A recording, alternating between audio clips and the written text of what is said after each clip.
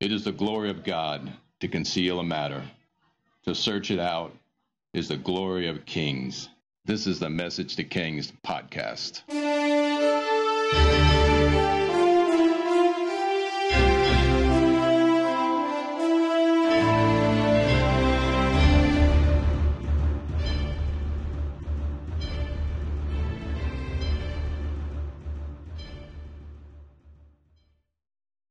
Episode 198, The Prophet Zephaniah.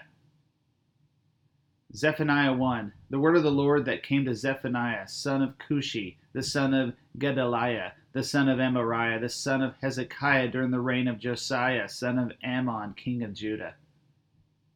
Did you catch that?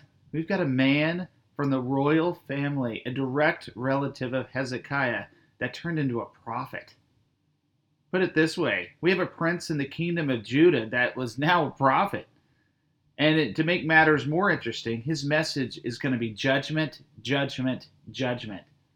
King Josiah is hearing this every day after day. This is his context. His friends are faithful old school Levitical priests and judgment prophets all over the place, including one in his own house. And a family relative he sits with at mealtime, a judgment prophet in your midst.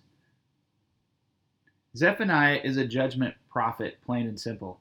He sees the end of all who sin, and even the end of everything.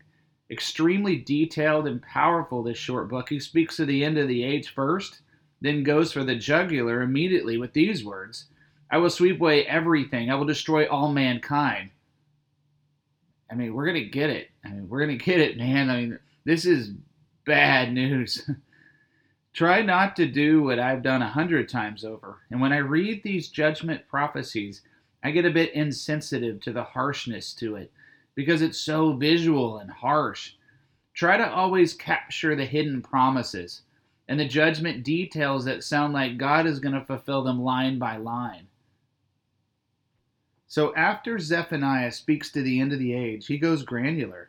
He declares fate over actual cities and nations just to show precision. And he gets into now moments when he speaks of Assyria. All right, here we go. The book of Zephaniah. Zephaniah 1:2. I will sweep away everything from the face of the earth, declares the Lord. I will sweep away both man and beast. I will sweep away the birds in the sky and the fish in the sea and the idols that cause the wicked to stumble. And when I destroy all mankind on the face of the earth, declares the Lord, I will stretch out my hand against Judah and against all who live in Jerusalem. I will destroy every remnant of Baal worship in this place, the very names of the idolatrous priest, those who bow down on the roofs to worship the starry host, those who bow down and swear by the Lord and who swear by Molech, those who turn back from following the Lord and neither seek the Lord nor inquire of him. Be silent before the sovereign Lord, for the day of the Lord is near. The Lord has prepared a sacrifice, and he has consecrated those he has invited. And on the day of the Lord's sacrifice, I will punish the officials of the king's sons, and all who clad themselves in foreign clothes. And on that day I will punish all who avoid stepping on the threshold, who filled the temple of their gods with violence and deceit. On that day, declares the Lord, a cry will go up from the fish gate, wailing from the new quarter, and a loud crash from the hills. Wail, you who live in the market district. All your merchants will be wiped out, and all who trade with silver will be destroyed. At that time I will search Jerusalem with lamps and punish those who are complacent, who are like wine left on its dregs, who think the Lord will do nothing, either good or bad. Their wealth will be plundered, their houses demolished. Though they built houses, they will not live in them. Though they plant vineyards, they will not drink the wine. Okay, so we're talking about Jerusalem, right? Especially with the comment about the fish gate. But check out the next verse. Zephaniah 1:14. The great day of the Lord is near and coming quickly. Now we're talking about the end of the age. So whenever we hear the great day of the Lord, we're talking about the end of time. The day of the Lord is clearly end times. Even if we're flipping God's visual timelines like a set of tinted sunglasses with, different timelines on each lens, he just flips instantly, that change the color tint within seconds. Now we're talking about the end of the age. Zephaniah 1:14.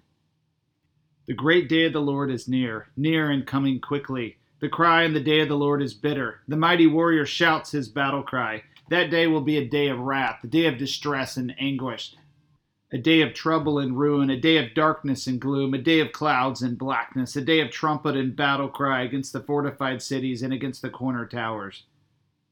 I will bring such distress on all people that they will grope about like those who are blind, because they have sinned against the Lord. Their blood will be poured out like dust, and their entrails like dung.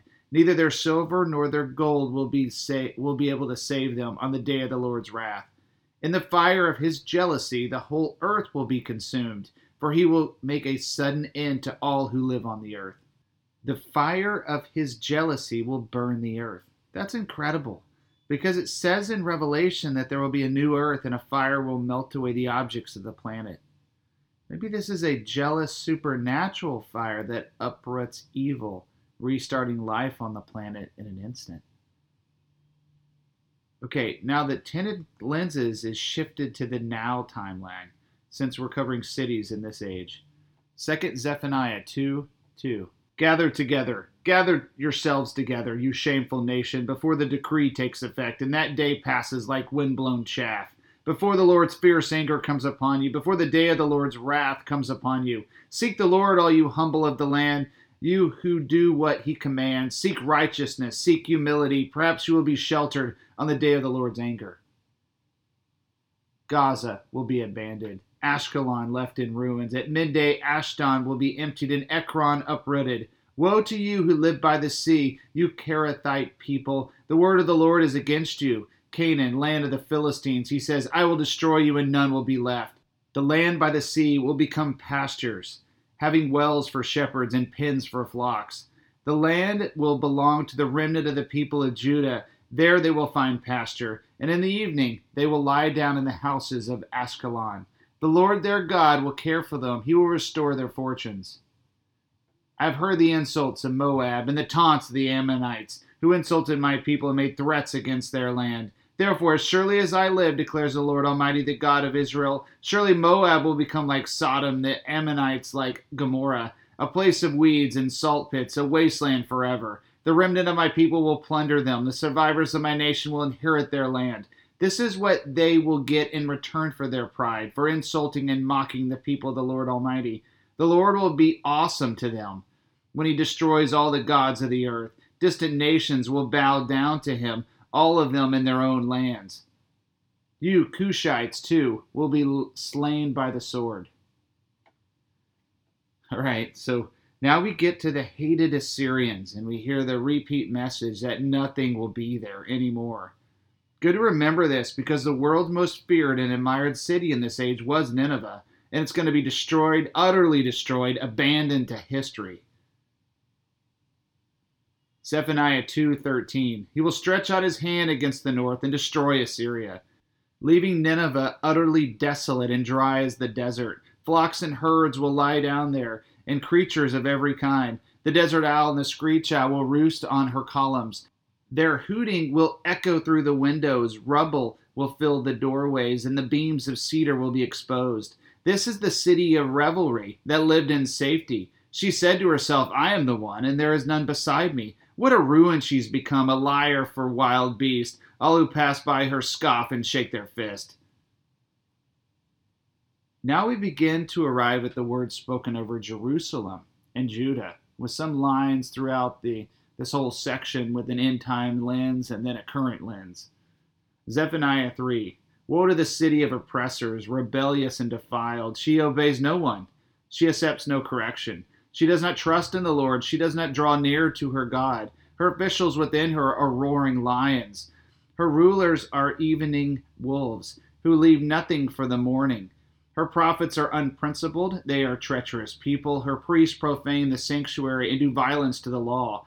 The Lord within her is righteous. He does no wrong.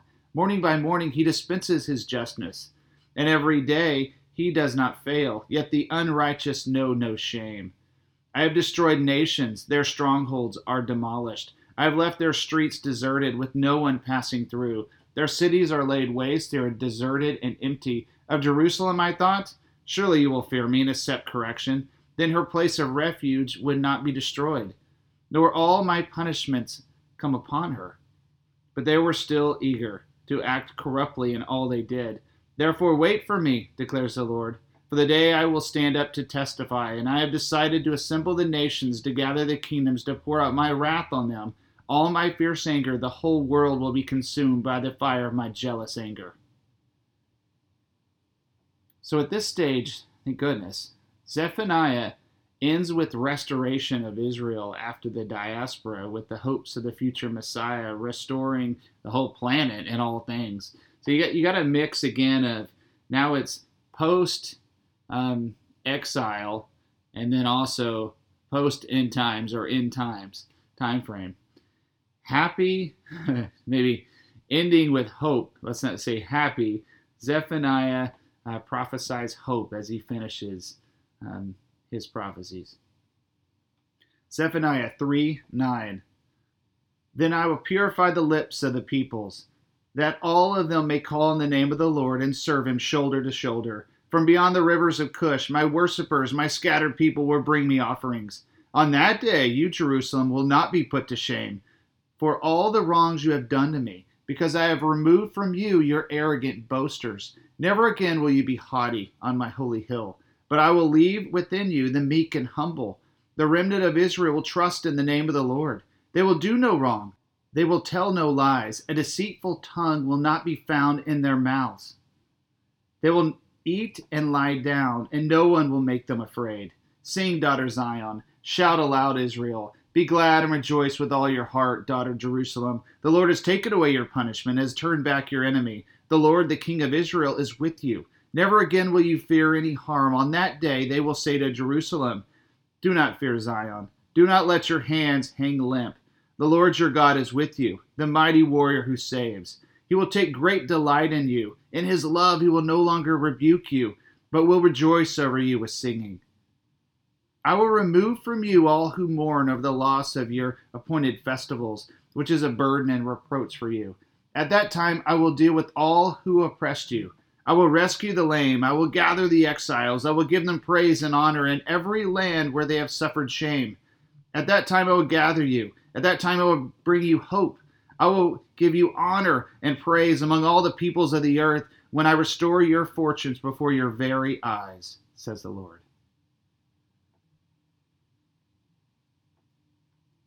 So we conclude this episode of Message to Kings and just covering the most famous verse from Zephaniah's prophecies. It's Zephaniah 3:17. He will take great delight in you. In his love he will no longer rebuke you, but will rejoice over you with singing. What I love about this verse is that God takes great delight in us like a father takes great delight in his children. We are his children, sons and daughters of the living God. He doesn't scold us or rebuke us unless it's well-deserved, but rejoices over us with great singing. And when the shepherds saw the angel of the Lord, and the glory of the Lord burst out in chorus over the fields of Bethlehem, we have a great moment where heaven was singing in praise over the birth of Jesus and pleased with the favor of man. The thought that the Lord rejoices over us with singing is powerful. Quite appropriate that Hillsong Worship penned the words of the song Mighty to Save based upon this verse. The Lord rejoices over us is like the Lord encamping around us or being our rear guard or his angels watching over us.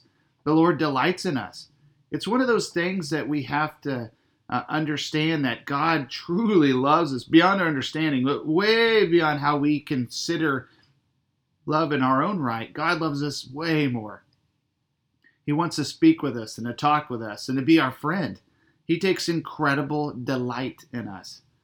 Another verse ties in nicely as well. Psalms 37:4. Take delight in the Lord, and he will give you the desires of your heart. The word delight means to be happy with in the simplest form, to delight yourself in beauty, bounty, and blessings. And in some strange way, God does this over us. He delights in us, his creation. He absolutely, beyond our comprehension, loves us. And in the midst or conclusion of this book of judgment, we have this loving, caring, astounding word that God delights in us in his unfailing love over us and rejoices over us with singing. What a powerful moment and loving reflection of our Father in heaven. God, we pray you do just this. You show the listeners of this program your delight in them. Let us celebrate with others and experience powerful moments and understand more fully what it's like to have heaven rejoicing over us and cheering over us.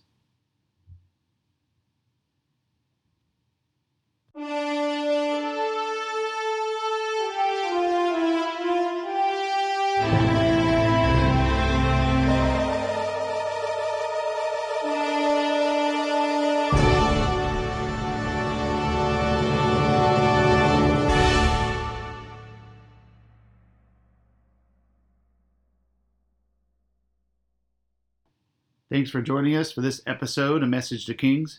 Feel free to visit the website, messagetokings.com. Share the Facebook page if you want to chat. Email us at messagetokings@gmail.com.